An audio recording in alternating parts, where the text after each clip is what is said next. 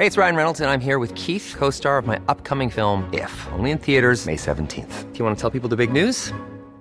All right, I'll do it. Sign up now and you'll get unlimited for $15 a month and 6 months of Paramount Plus Essential Plan on us. MintMobile.com/switch. Upfront payment of $45 equivalent to $15 per month. Unlimited over 40 gigabytes per month. Face lower speeds. Videos at 480p. Active Mint customers by 531.24 get 6 months of Paramount Plus Essential Plan. Auto renews after 6 months. Offer ends May 31st, 2024. Separate Paramount Plus registration required. Terms and conditions apply if rated PG. I'm Sandra, and I'm just the professional your small business was looking for. But you didn't hire me because you didn't use LinkedIn Jobs. LinkedIn has professionals you can't find anywhere else, including those who aren't actively looking for a new job, but might be open to the perfect role, like me.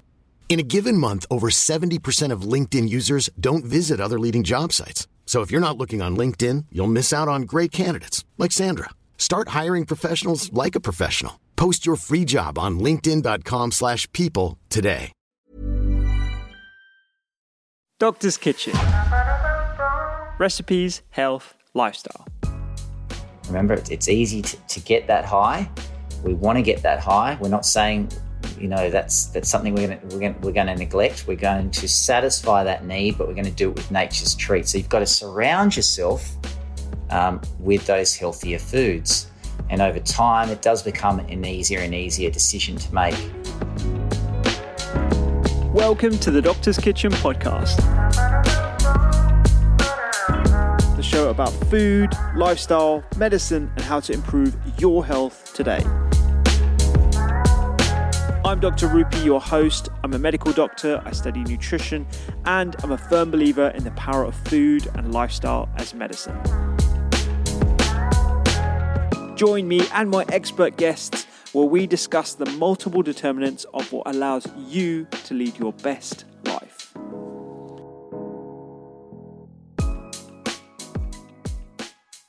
Can we be addicted to food? This is quite a hot topic and one that is more relevant than ever. On the one hand, we've got food companies and respected scientists telling us that food addiction is a myth.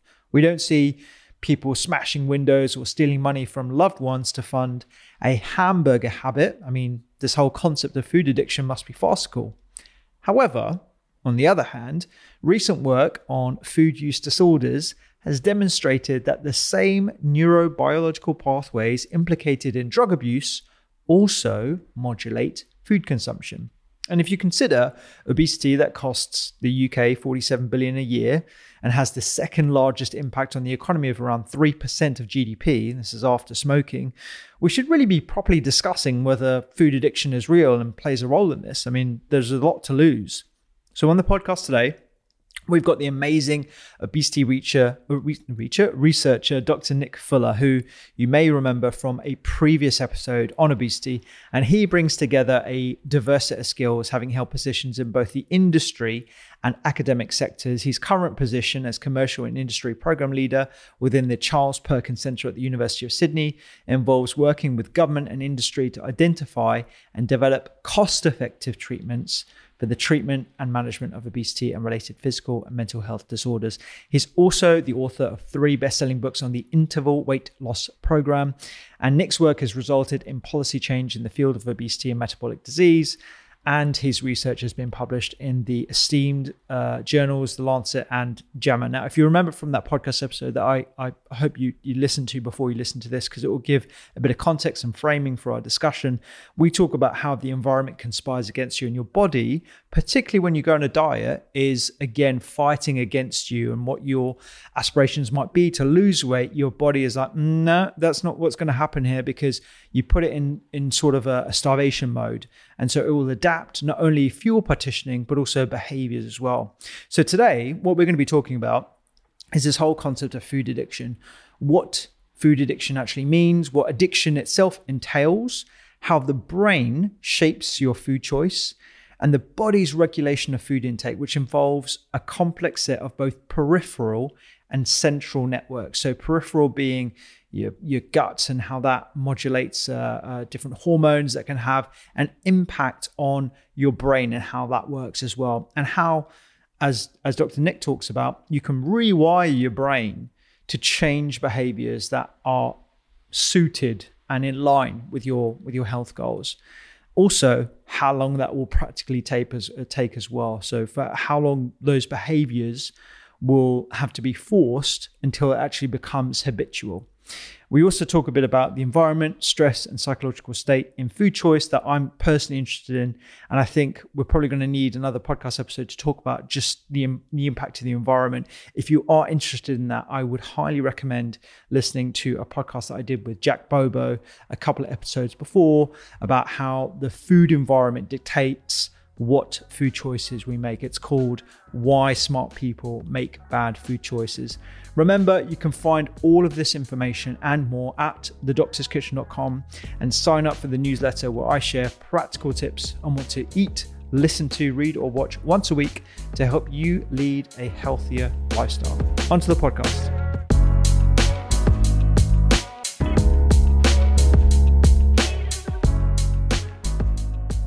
Nick, thank you so much for coming back on the podcast. It's a pleasure to have you back. We've had some really good feedback on that pod, as I hear that you have as well. Yeah, it's been fabulous. The response that I had from our initial chat, it was a great honor to be on your show. I'm very grateful to be back, and it's good to be talking to you again from Sydney, Australia. So greetings, Dr. Ruby. Yeah. Yeah, we were just saying, so I'm meant to be in Sydney in literally like 3 or 4 days now, plus obviously the travel.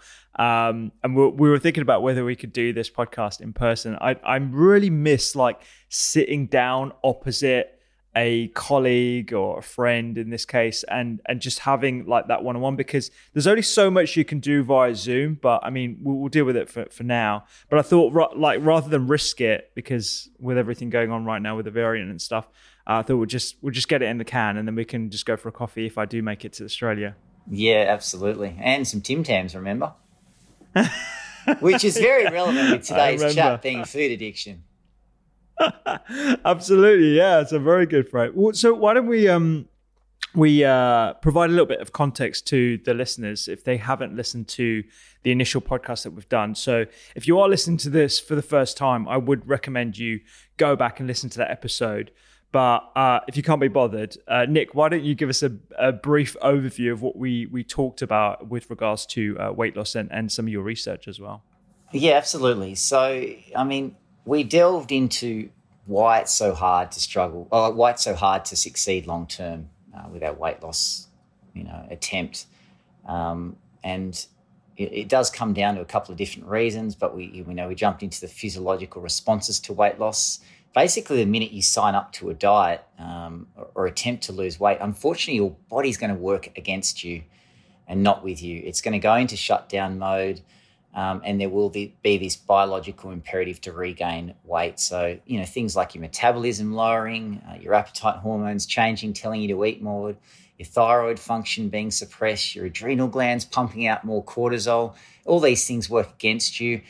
Eventually, the weight loss will plateau, but then worse still, it will start to climb back and you will regain that weight you lost. And this is the very reason why we are struggling to succeed long-term on our weight loss journey. Look, we all talk about the short-term wins. There's no doubt that diets do help us with short-term weight loss, but what we're not addressing is that weight regain that we're experiencing.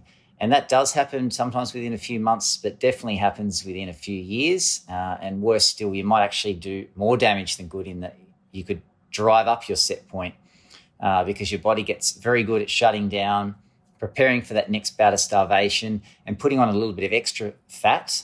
And that's, again, just because it's in order to survive. It's left over from our time as hunter-gatherers, and it's that evolutionary propensity to regain weight we've lost. So I do encourage you to go back and have a listen to that.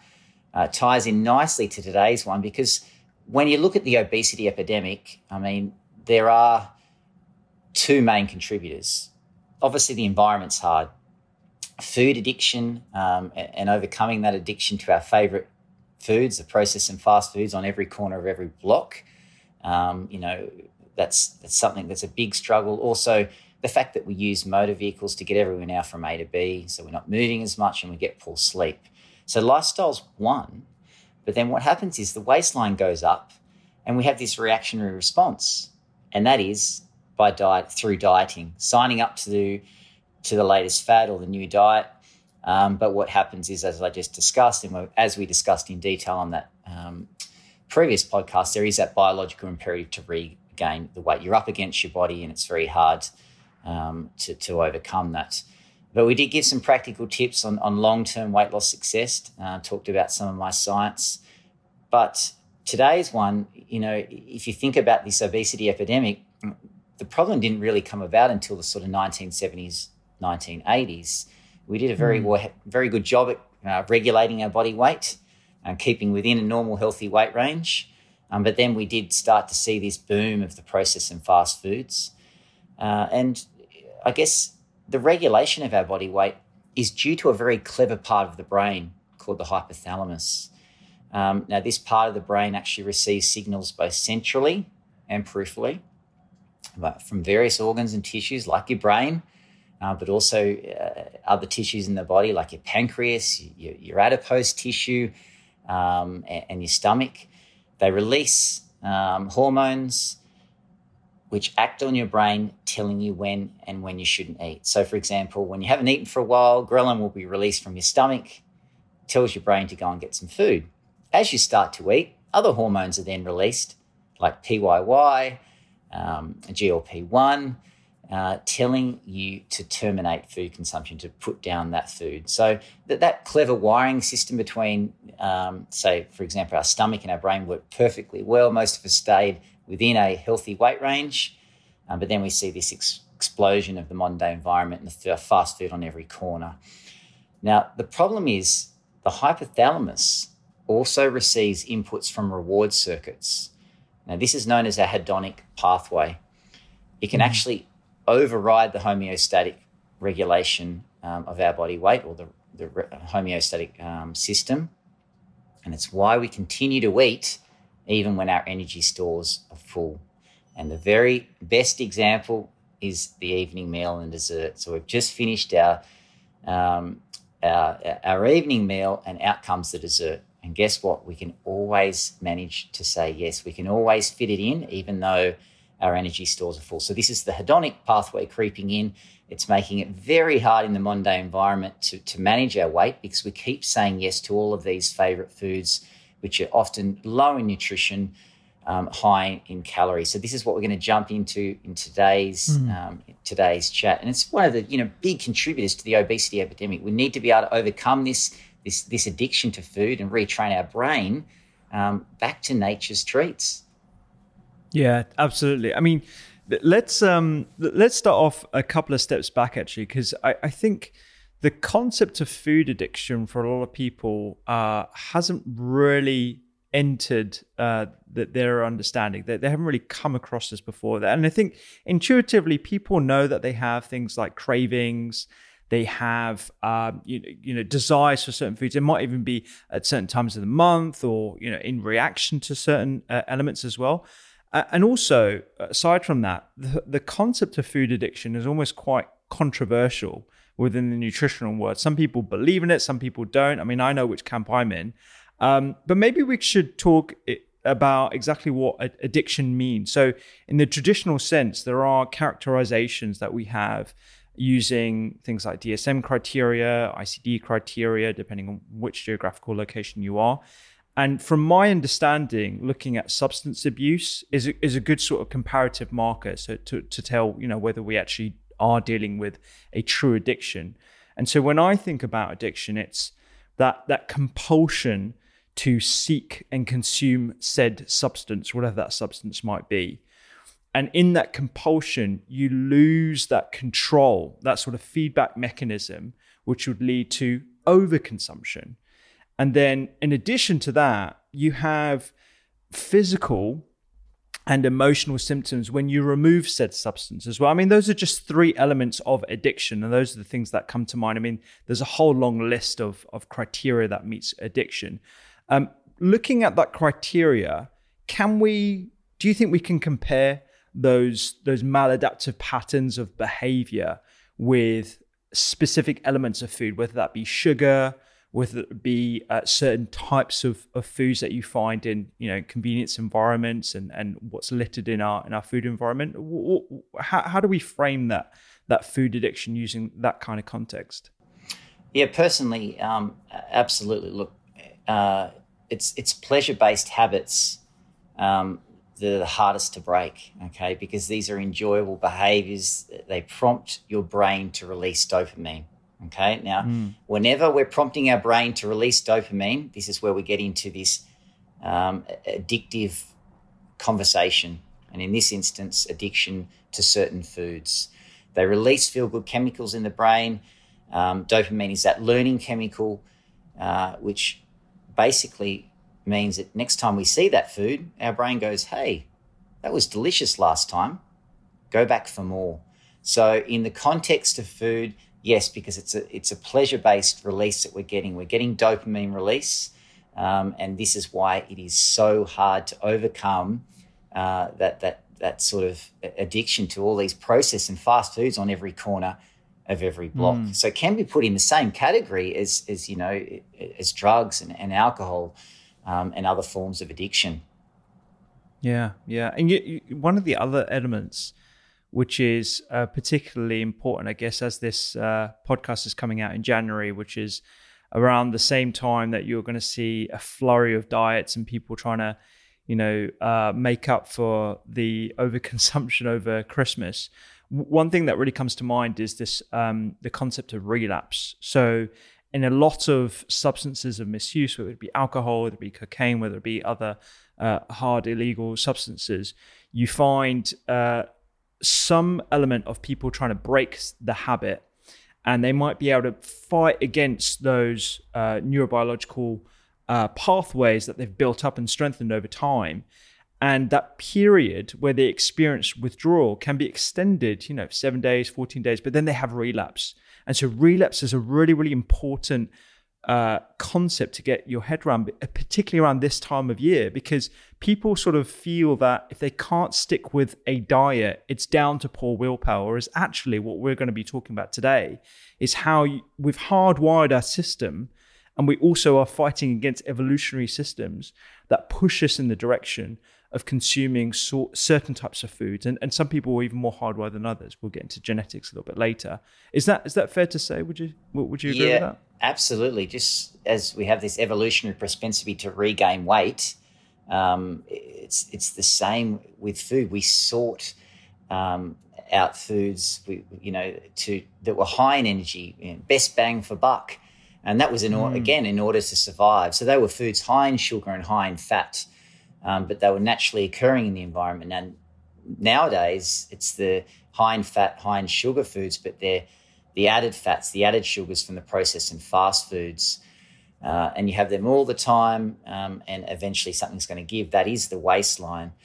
But like you say, it's got nothing to do with that lack of willpower. We are up against our biology, and the way to actually regain control of your health and weight is to work with your body, not against it. And just as the problem is evolutionary, so too is the solution.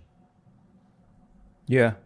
Well, let's dive into some of the stuff that you were talking about earlier, actually, in terms of that neurobiology. So the reward centers, and maybe we can also partition that out into the endocrinology that's going on. So the hormone base of how we stimulate those reward centers that can lead to overconsumption and food addiction. So what's going on in our brain? When I eat a lovely croissant with chocolate through it and cardamom and cinnamon, you can tell I'm pretty hungry. I haven't had breakfast yet. What is going on, and how can we compare that sort of one incidence of me consuming that croissant with perhaps a consistent eating of that nature that can drive a tolerance or addictive behavior? Yeah, okay. So I might try and address this in two different sections. I guess firstly, it's delving a little bit more into our ancestral history. So remember, during our time as hunter-gatherers, as you just alluded to, food was hard to come by. Calories were scarce. This is what people really need to understand, because this is all about why it's so hard to succeed long term. We are up against our biology. So we therefore learnt to seek out foods that gave us best bang for buck. They were the foods high in energy, the ones that were palatable, and this was, as mentioned, needed in order to survive. Now, during our ancestors' time, these were foods that were found naturally in the environment. Okay, they were foods high in sugar, such as the fruits and the honey, but they're also foods that are high in fat, such as the meat and the nuts. So these foods also gave us pleasure. This is the important thing to note. They would release those feel-good chemicals in the brain when we ate them, and they subsequently shaped our modern-day food choices. But you fast forward a few thousand years and to the modern-day environment, I mean, now the story's very different. Of course, we're still seeking out these pleasure-seeking foods, but now we get those highs from fast food. Okay, the confectionaries, the pizzas, the soft drinks, and it's a far cry from those nature's treats we once sought. So we haven't evolved from these ancient survival circuits in the brain, and it's what we refer to as this evolutionary mismatch, meaning that the evolved traits that were once advantageous become harmful when placed in the modern-day environment. So, with food, we have these calorie-seeking brains. They were this useful trait, and that was when food was hard to come by. But now food is everywhere. We're submerged in this modern-day environment, saturated with fast food, and we just can't control ourselves. Now, with respect to the physiology of the brain, I mean, the brain is an incredibly complex organ, okay? And it is responsible for shaping our food choices, and a particular part of the brain called the prefrontal cortex. So the best way to visualize all of this in terms of what's going on is to think of it as a wiring system. So this wiring system within the brain. Now, the human brain actually contains neurons, and it contains approximately 100 billion of them, so loads of them. And each neuron in the brain actually has a long cable, several times thinner than a human hair, called an axon. Now, this is where you actually get signals sent from one neuron traveling along to be received by other neurons. Now, these neurons also have synaptic connections. They have up to 100,000 of these connections, which are formed from other neurons. So you've got this sort of complex connectivity in the brain. Now, these connections allow one neuron to communicate to another. And this is effectively referred to as the wiring of the brain. Now, this is important to know because the good news is that this hard wiring of the brain is in fact soft wiring, and it can be retrained. And this is how you can overcome that addiction to all of those fast and processed foods. Now, we refer to this as neuroplasticity of the brain. And what I'm saying by that is you can change the wiring of the brain. It does respond to new environments, new situations, and new lifestyles. So I guess that's sort of putting into context we've got these ancient survival circuits. Let's work with them. We're sort of hardwired ourselves to process some fast foods, but that hard wiring is in fact soft wiring. We can retrain our brain back to nature's treats, which is what our ancestors used to seek out. So it's positive. You can do it, and you have to think of this complex wiring system as something that you can change over time. Yeah, I think that's a really, really good way to sort of frame this, because I don't think people understand just how much wiring there is in your brain and how interconnected all these different areas are. And when I think about reward centers, whether we're looking at substances of misuse, whether it be things like cocaine, or whether we're looking at something like sugar, you've got these neural networks that mediate all those sort of reward centers that drive for consumption. And putting it relatively sort of simplistically, you've got the dopaminergic drivers, so that dopamine, that pleasure neurotransmitter. And you've also got serotonergic as well, again something that is driven and hardwired in us for pleasure seeking. And then they connect through all these different areas in the brain, whether it's the amygdala, the sort of emotional center, whether it's the midbrain, whether it's orbitofrontal cortex, all these different areas. They are the primary areas, those drivers of pleasure that flow from all these different substances. And so when you look at dopamine specifically, that's been talked about a lot in sort of like popular press. Do we have any sort of understanding about how that directly compares with, say, sugar and cocaine? I remember this headline a few years ago about sugar being as addictive as cocaine. What are your thoughts on that? Is there enough evidence to suggest that they are comparable, or is that sort of just like popular neuroscience that you find in the Daily Mail or some other paper? Maybe not the Daily Mail, but Yeah, well, I guess when we're looking at the science, I mean, look, food that gives us pleasure is tasty. It's therefore hard to resist. It's just like the high we get from having sex or listening to good music. We get that high from food. We've talked about we need to seek that food out. We're going to do it, we evolved to do so. And specifically food that's high in fat and sugar. Now, when we register a pleasure, endorphins are released simultaneously with dopamine into the brain's pleasure center called the nucleus accumbens. I think I pronounced that right. Look, the brain then remembers this sense of satisfaction next time you see it, and it triggers a response. It's almost as if your brain's been hijacked. But that pleasure that was once derived from the fruits and the veggies, the honey, the nuts and the seeds, the nature's treats, well, it's no longer the case. We're getting that pleasure from the added sugar, and yes, it's just as I guess as potent and as addictive as many of these other addictions that we have. We're getting that same release in the brain. This is why I remember these habits are so hard to break and overcome, because we're releasing and we're dealing with dopamine. This is that learning chemical that triggers a response every time you see that food. Now, instead of being wired to those foods that used to occur or do occur naturally, we're relying on the heavily processed ones. As mentioned, they're low in nutrition, high in calories. They cause cravings when we see them. And as a result, they result in overconsumption due to a loss of control when we eat them. And that's when you can go and sit down, have the dessert, even though you've had the dinner, or you walk past the bakery store, you can smell, see, and taste that food from last time, and you want to go and buy something.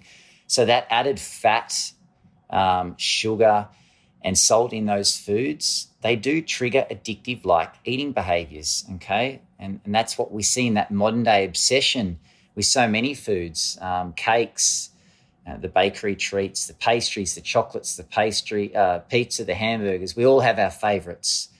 So yes,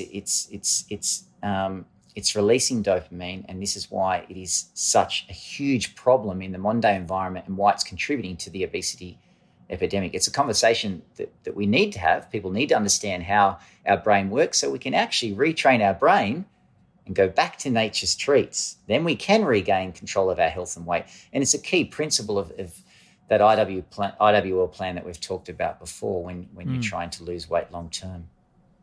Yeah, absolutely.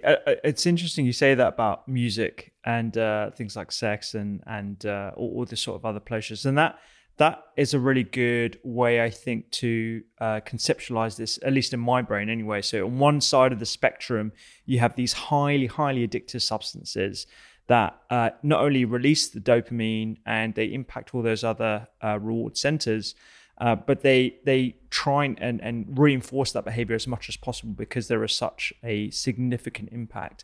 On the other end of the spectrum, you have things like maybe music or going to the gym, very good, like good behaviors, and they will light up those pleasure centers, but they have less impact that would lead to a spiraling negative impact on behavior, leading to overconsumption within reason. And then I think somewhere along that spectrum, probably more towards substances of misuse, looking at data over the last 10 years, you have food in that category, and particularly food that is overly processed and high in sugar that we know that impacts those reward centers. And so that sort of positive reinforcement via dopamine, it appears to be just one of those driving forces. But I want to bring it slightly towards the sort of the endocrinological aspect of this, because we've been talking a lot about the brain. But as you know from your research, a lot of this rewarding behavior also is impacted by what goes on in your intestines and your stomach and those hormones that are released. So you've got ghrelin and leptin Those are the two classic hormones, but also PYY and insulin to an extent as well.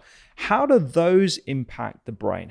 What happens there when I eat something in response to ghrelin being produced? Or maybe we could talk a bit about what ghrelin leptin are as a refresher for people, and then how that might impact overconsumption as well, particularly when it comes to processed food and sugars.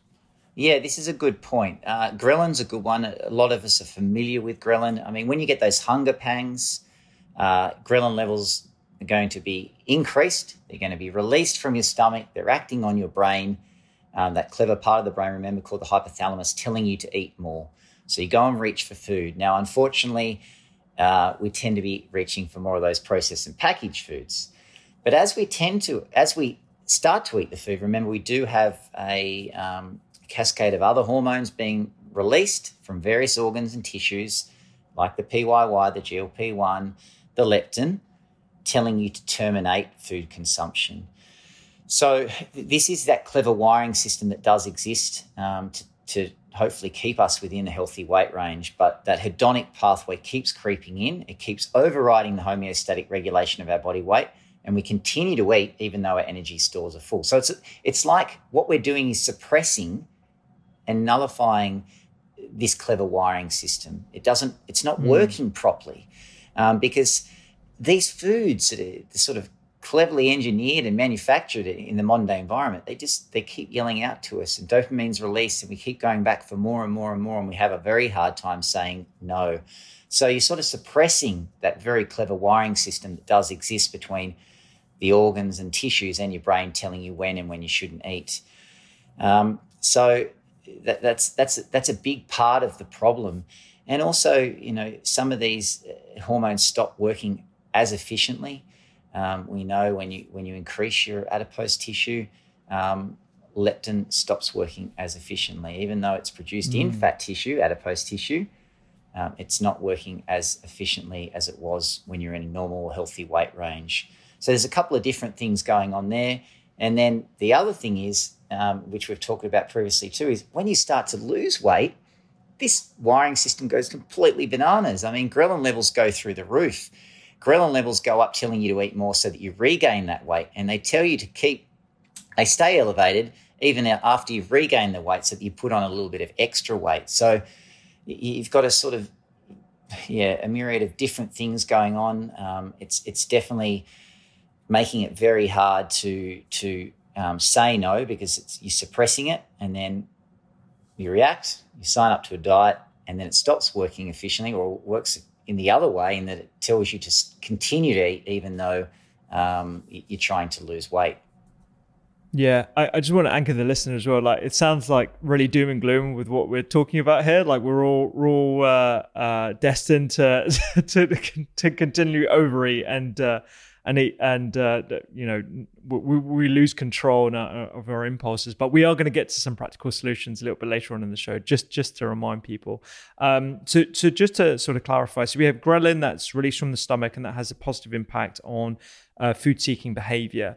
A lot of people don't realize that even though that is being released from the stomach and it leads to a whole cascade of hormones, it's having that direct impact on dopamine and dopamine bodies in parts of the brain as well. And the same thing can be said of leptin being released from fat cells, and you've got PYY being released from the intestines.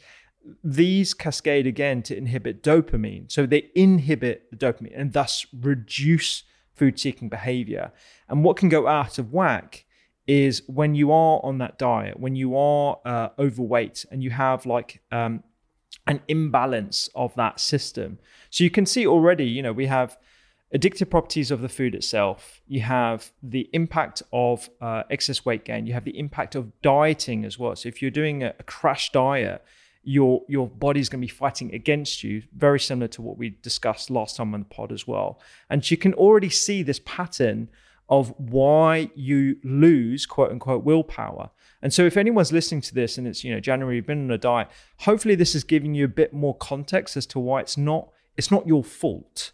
It's the fault of your body and the fault of your food environment. And I think the food environment has a lot to play in this as well. Yeah, definitely. And even with the ghrelin, as you just alluded to, as we make those unhealthy food choices, we're suppressing this clever wiring system, but we're also changing the prefrontal cortex, that part of the brain that's responsible for our lifestyle choices.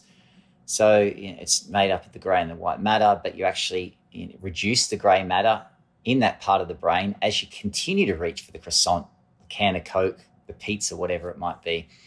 But if you can retrain your brain to reach for more of the healthier food choices, you can increase that grey matter, and it does make it easier over time. So it's definitely not all doom and gloom. And remember, it does come back to this neuroplasticity of the brain. That soft wiring exists. You can retrain it, and you can regain control of your food choices, your lifestyle choices, your health and your weight. Yeah. You can tell I'm really interested in this because I looked at a couple of studies where they examined dopamine receptors in addicted patients as well as in obese patients as well. And they found that the receptors for dopamine are found to be lower in addiction imaging studies. So what that means, just for the listener, is that if you have less receptors, you need more dopamine hits to have the same desired effect. And what they found in obese subjects is the same patterns. You actually have a downgrading of dopamine receptors such that you need to have more of whatever substance it is that you are consuming for the dopamine hit to have the same effect, which again can just give a little bit more understanding as to why we have these over-consuming behaviors. Is this something you've come across in perhaps your clinic or in practical examples? Yeah, definitely. So remember, what you're doing is you're actually suppressing this clever wiring system. You're stopping it from working efficiently. You have that hard time saying no to your favorite foods, and over time it stops working as efficiently. And as you just mentioned, it's harder to get that high. What's also fascinating is these research studies where we sit down participants to different types of food, and we use an imaging technique called fMRI, functional magnetic resonance imaging. We can measure the blood flow within the brain. Now, when we put these participants down in front of the processed and packaged foods, we see the heightened activity of the dopamine in the brain and all those feel-good chemicals, specifically in the prefrontal cortex. But interestingly, when we sit them down in front of the Nature's Treats and their favourite Nature's Treats, we also get that same response and heightened response in the brain. So we're also seeing the dopamine release, which is what we're after. And remember, it's all about retraining our brain back to those foods that we used to seek and get pleasure from.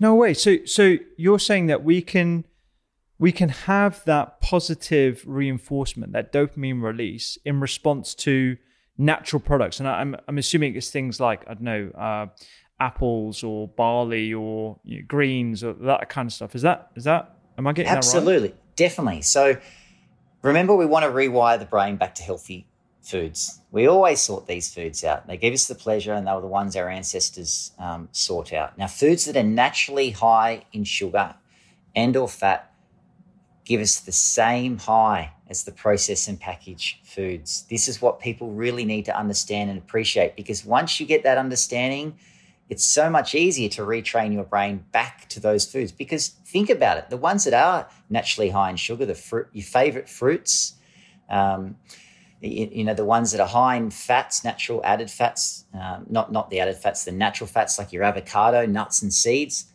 they make us feel good. But we just don't go to them as the default because we keep going back to the vending machine or the drive-through or the convenience store. If you surround yourself with those foods and you remember how good they're going to make you feel, it goes a long way to retraining your brain. So yes, you're exactly right. Those foods that are naturally high in sugar, the papaya, the berries, the nuts and the seeds and the avocados, well, they are high in sugar. They're high in fat, and they give us that same high, the same dopamine hit in the brain that we get from processed and packaged foods.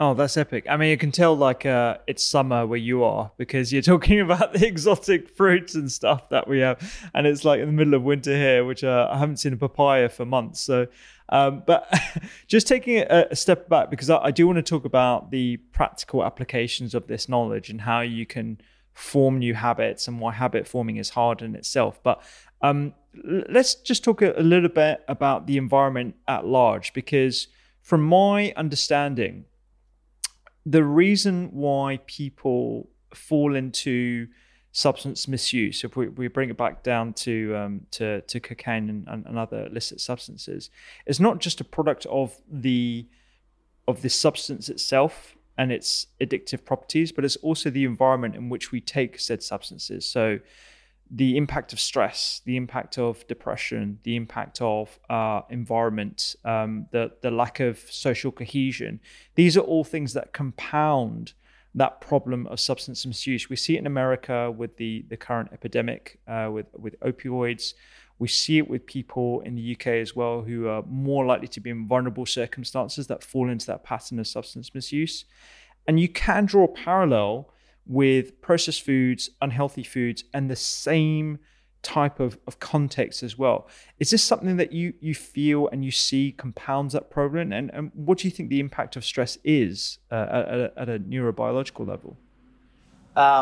Yeah, look, I guess it also ties into the difficulty sticking to goals. I mean, it's highly influenced by others, isn't it? As a tribal society, people are made uncomfortable by those breaking the mold.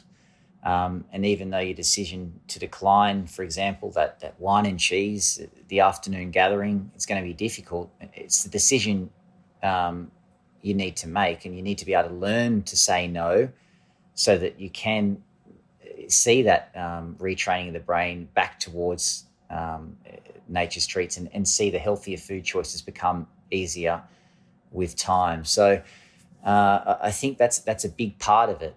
I mean, people that our company forms a big part, our environment forms a big part, as you mentioned, into the food choices and the lifestyle choices we make. So it does come down to some of that identity accountability, being accountable for your actions, and putting yourself in environments to make it easier to make those healthier food choices and lifestyle choices. Yeah.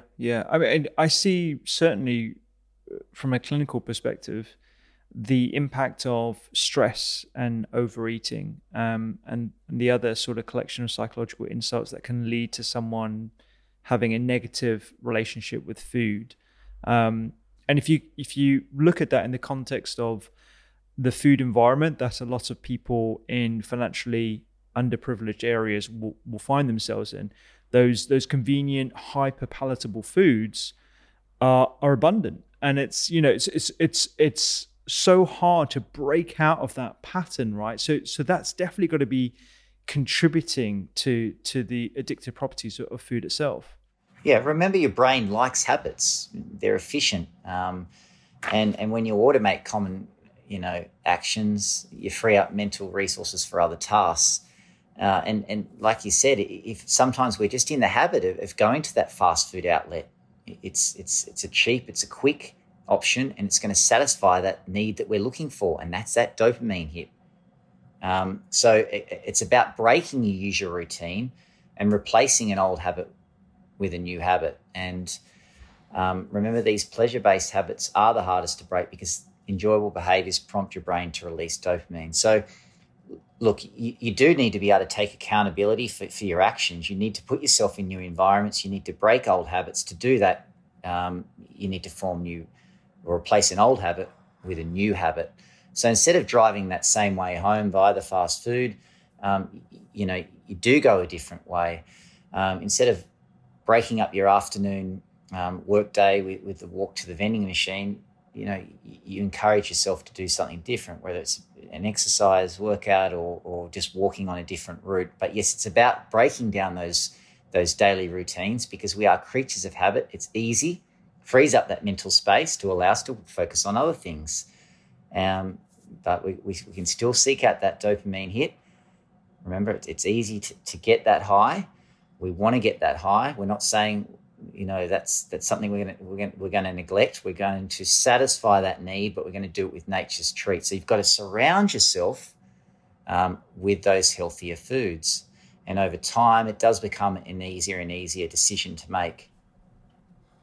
Yeah, absolutely. And not to derail us totally here, but I'm really interested if there are any gender differences in food behavior. I mean, certainly a lot of my colleagues have talked to me about carb craving, about the impact of menstrual cycles, the detrimental impact of fasting. Actually, I found a lot of my colleagues have said that they've tried fasting, whether it be 5-2 or less than 500 a day for an extended period, and had negative impacts. I mean, is that something that you've looked into yourself, those gender differences? Yeah, well, I guess with respect to the other point you're making too, remember when we cut out foods, so it could be fasting or it could be going on a diet and cutting out your favorite foods. We've also got some fascinating research to show that after, or anywhere between 4 to 12 weeks, we see this heightened response in the brain of the reward circuit. Your brain's basically saying, why have you cut these foods out? We need those foods in order to survive. Go and get more of those high sugar, high fat foods. So it makes it even harder. And then you go and end up having to eat the whole packet of Tim Tams instead of just the one. So you're really left in a situation where it's sort of that all or nothing, and the what the hell effect creeps in. So it's something to be definitely mindful of. Most people have really unrealistic expectations about the speed, the ease, the consequences of changing a behaviour. And habits, remember, are a process. They're not an event. And actual change actually takes time and effort and patience. It's also not a linear process. You mentioned at the start that there will be times when you take a backward step. This is perfectly fine. Habits are all about this making progress over time. And remember, the best way to think of your brain when trying to form these new healthy habits is just to consider it like a muscle responding to training. If you train it repeatedly, it will strengthen over time. Coming back to your other point about gender differences, well, look, remember, women are always the first to put up their hand when it comes to weight problems. Us men tend to do nothing about it until a serious health scare comes about. If we're lucky enough to survive that heart attack, we might then overhaul our lifestyle and do something about our health and weight. Women, yes, they're the ones out there having a really big struggle, have a really big challenge on their hands when it comes to food addiction, because they're the ones going through this constant dieting cycle. They're the ones out there trying to do something about their weight. But like we discussed, you suppress this appetite wiring system. You need more of that food to get the dopamine high that you're looking for. So, it's unfavorably biased towards women in terms of them having a harder time overcoming this addiction to processed and fast food, only because they're out there and they're actively doing something about it.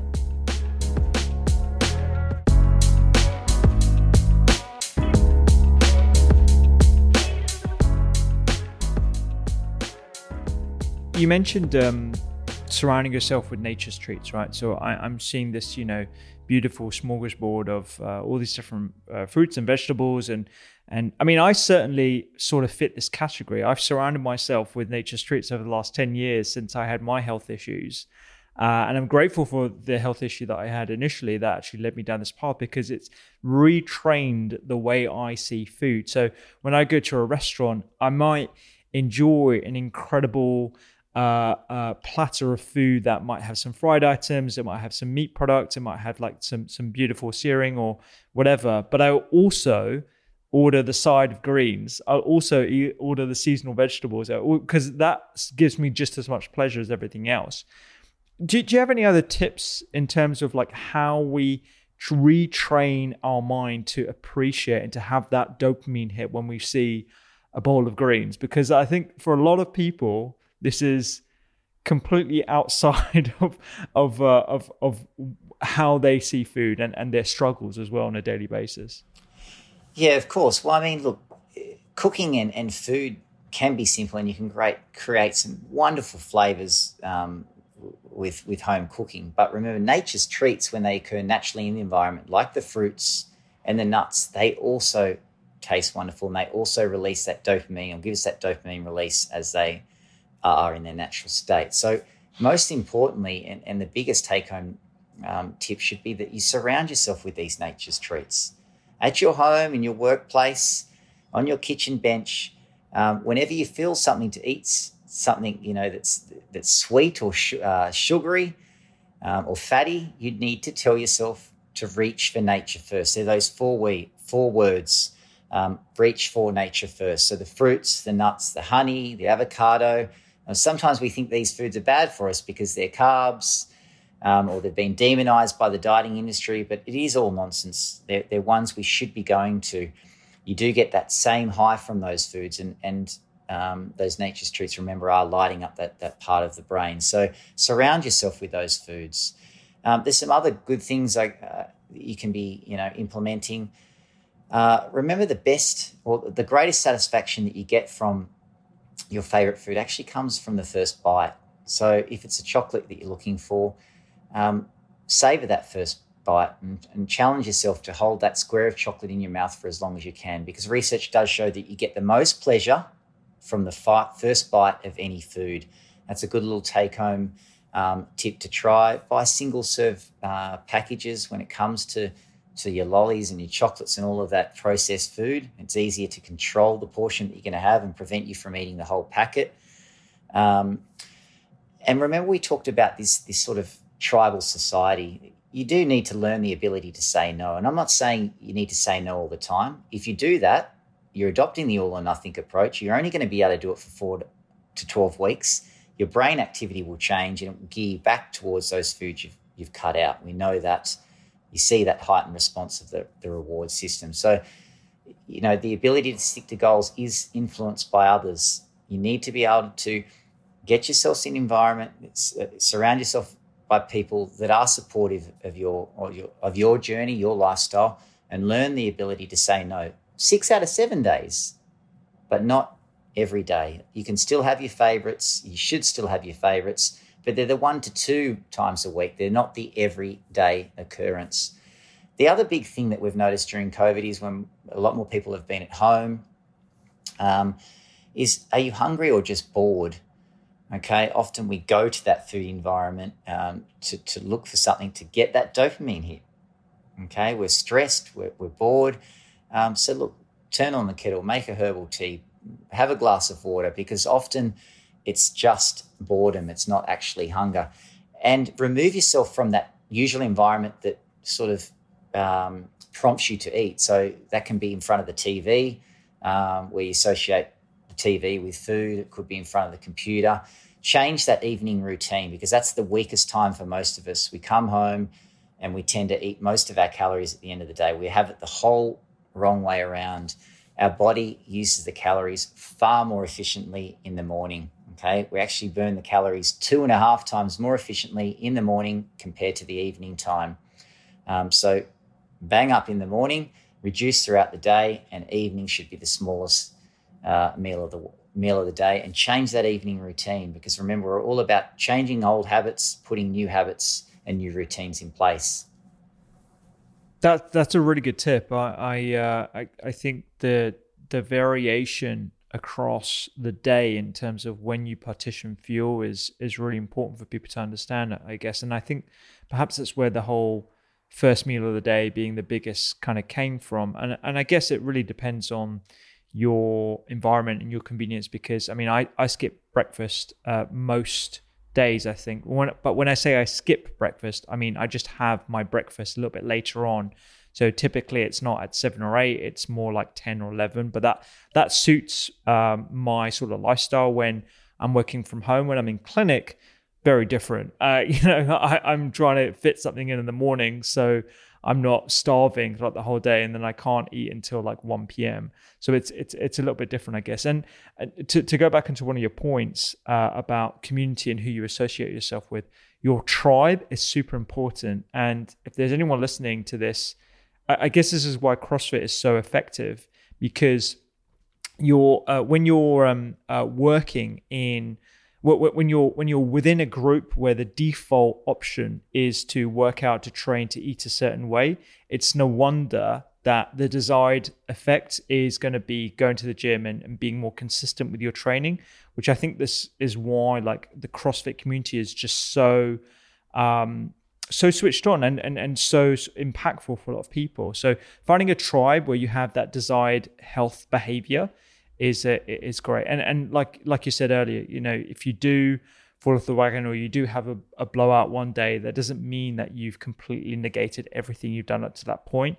Just don't do it for 2 days in a row, and you'll get into that pattern of healthy eating bit by bit. And one of the questions that I imagine people are going to be asking themselves at this point is, okay, I get that. I surround myself with healthy food.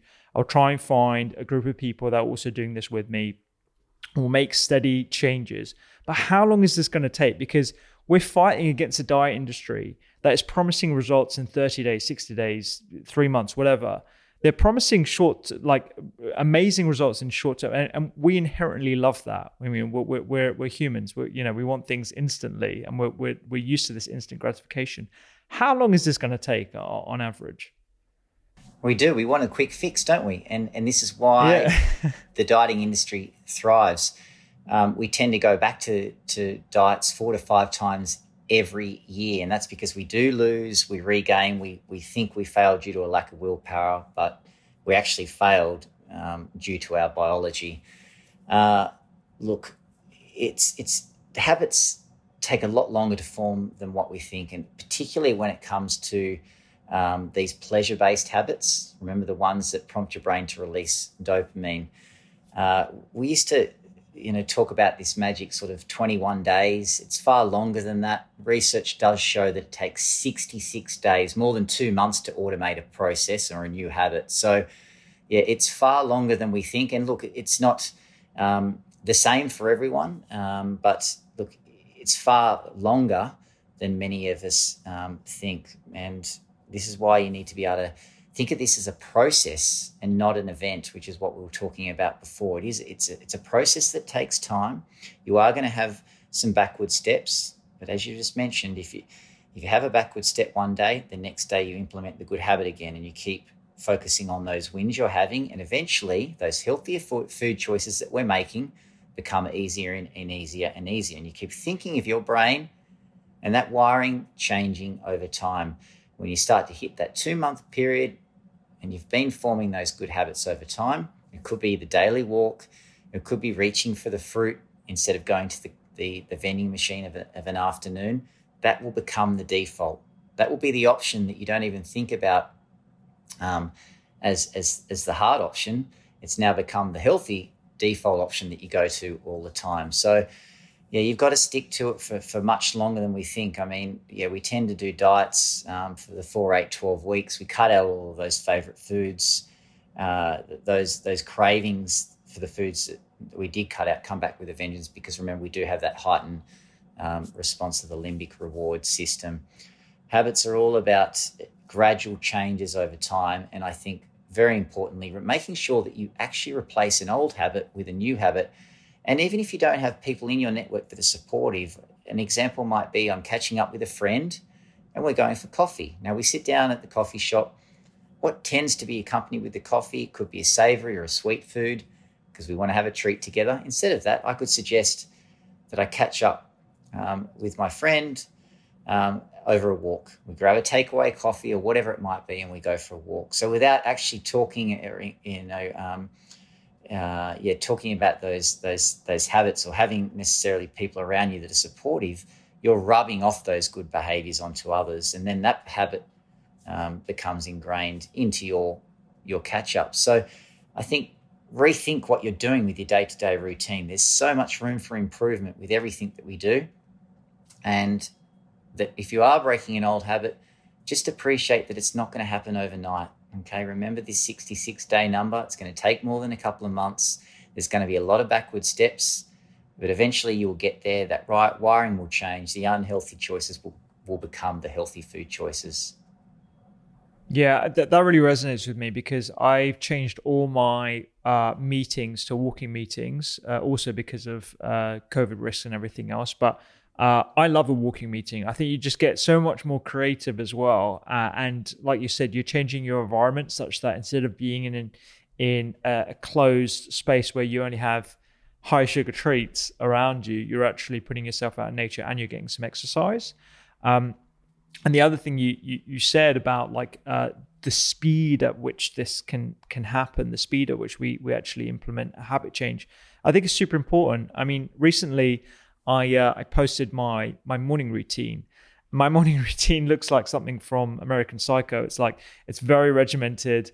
I have 10 minutes of meditation. I wake up super early. I do stretching and exercise. I do my affirmations. I look at my vision board. I look at the schedule and all that kind of stuff. But I didn't do that like on day one. I implemented those things really, really slowly. I mean, I remember when I started my meditation regime, I think I started meditating for like 60 seconds every day. That's how small it was. I'm going to meditate for 60 seconds every single day. I know I can achieve that no matter how busy I am.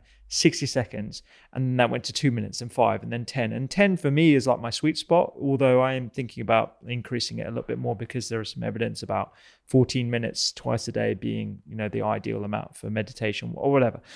So my point is like, you have to do these things very slowly, and it has to be according to what is convenient for yourself. Definitely. So, it could be just one habit you focus on, and it could be that evening routine. I know I go home, my weakness time is turning on the TV and associating the TV with food. So how about I set that goal of 4 days a week, keeping the TV off and going outside, going for a walk or learning a new hobby, helping the kids with the homework, whatever it might be, but disrupt that normal routine on X amount of days per week. So it's a realistic goal. You can still enjoy some of your favorite routines, but not as the everyday occurrence. And the same with many of the other habits. I mean, if you've got that vending machine that you go to every day, set that goal of surrounding yourself with the nature's treats and telling yourself to go for the nature's treats on 5 out of 7 days. And eventually, as you're suggesting, it becomes easier and easier. You up the ante, you increase the amount of days, the amount of time, and that just becomes your new good, positive, healthy habit. Yeah, absolutely. Well, it's about 8. It's just gone 8 p.m. your time. You're still in the university after hours. I can see the lights going on and off behind you, so I don't want to keep you too much longer, mate. But this has been super, super fascinating, and I think it's going to be super impactful for a lot of people. What are you up to going forward? I mean, you've still got the program that's going really well. What do you see is on the horizon for weight loss and weight maintenance, according to the research that you're doing and what you see on the horizon? Yeah, a lot of our work is improving the technology of the online program so that we can help people form these habits. Okay, remember, food addiction is one piece of the puzzle. You've also got the sleep, the types of food we should be eating, how to incorporate exercise. Yeah, so it's improving that. So it's a scalable product that people can follow in the palm of their hand from all over the globe. But also being able to educate our next generation. So a lot of our work now is working with parents, educating them on the principles of the IWL plan and setting themselves up so that they are surrounding their kids in these healthy lifestyle environments, because this is what it's all about, making sure that our next generations are empowered so that they have control over their health and weight, because otherwise, it's not looking good. I mean, the obesity epidemic is unfortunately only getting worse in a lot of developing countries. So, yeah, a lot of my work now is on about educating parents and instilling that education into our next generation, everything from, the toddlers, children, adolescents, teenagers, and later years. Yeah, absolutely. I mean, we didn't get on to talk about the intrauterine environment and how that significantly impacts a child's risk and propensity toward obesity, diabetes, and high cholesterol. So we'll probably have to park that for another time. I'm always getting asked about pediatric nutrition and, what things can you do for kids and creating a healthier generation for the future. So we'll definitely have to chat about that at some other point. But Nick, that would be a great chat.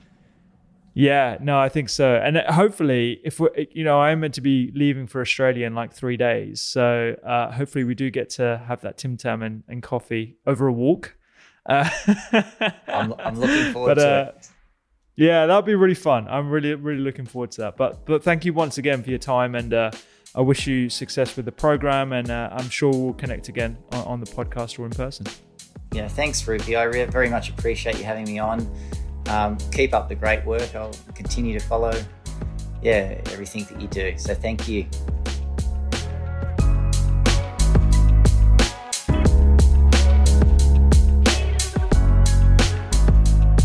I really hope you enjoyed today's podcast episode with Dr. Nick Fuller. He is a wealth of information. We talked a lot about what addiction actually is. We talked a bit about how you can rewire your brain and why the environment has a significant impact on your ability to start new behaviors and maintain them as well. We didn't talk too much about the psychological stakes. I certainly have come across many papers that describe the concurrence of mental health disorders. And also, if you combine that with a genetic history that can impact one's relationship with things like sugar, you can understand when you put those people in an environment where processed and high sugar products are abundant, you have this awful scenario where you're fighting against your instincts to eat this food when it's just littering everywhere. We lack the choice. And it kind of blends nicely into the podcast that I did with Jack Bobo a couple of episodes ago, talking about why smart people make bad food choices. And it's not, I would say it's not good enough to suggest to people they just need to have stronger willpower. When you understand the biological imperative that drives us to eat those food, you understand it's not just about willpower. It's about understanding our physiology and creating an environment as much as that is possible that is in line with what health habits we want to try and achieve. So there is a lot at play here. There's genes, there's psychological stressors, there's the environment, as well as the food itself that can lend itself towards poor eating habits that are hard to kick. And that's why, particularly at the start of the year, it's really important to have this conversation now, because the more you understand, the less you will beat yourself up if you started that diet, you started that new regimen of healthy eating, and you might have failed already 2, 3, 4 weeks in. Small changes, compounding over time, that is the way forward for a lot of us. A lot of people can start a new habit and it becomes automatic for them. But I sincerely think that is the minority of people. And if you just look at the number of people that have started diets and stopped them for whatever reason, whether it's the diet's fault, whether it's the environment, etc., we need to find better tools to develop positive habits. And I certainly believe that it's about small changes and compounding it over time, like my own experience as well. We're going to have to do another podcast episode on this. I know we're going to get lots of questions. So if you've enjoyed this, please do give us a 5-star review. Please do check out the newsletter as well. And I will see you here next time.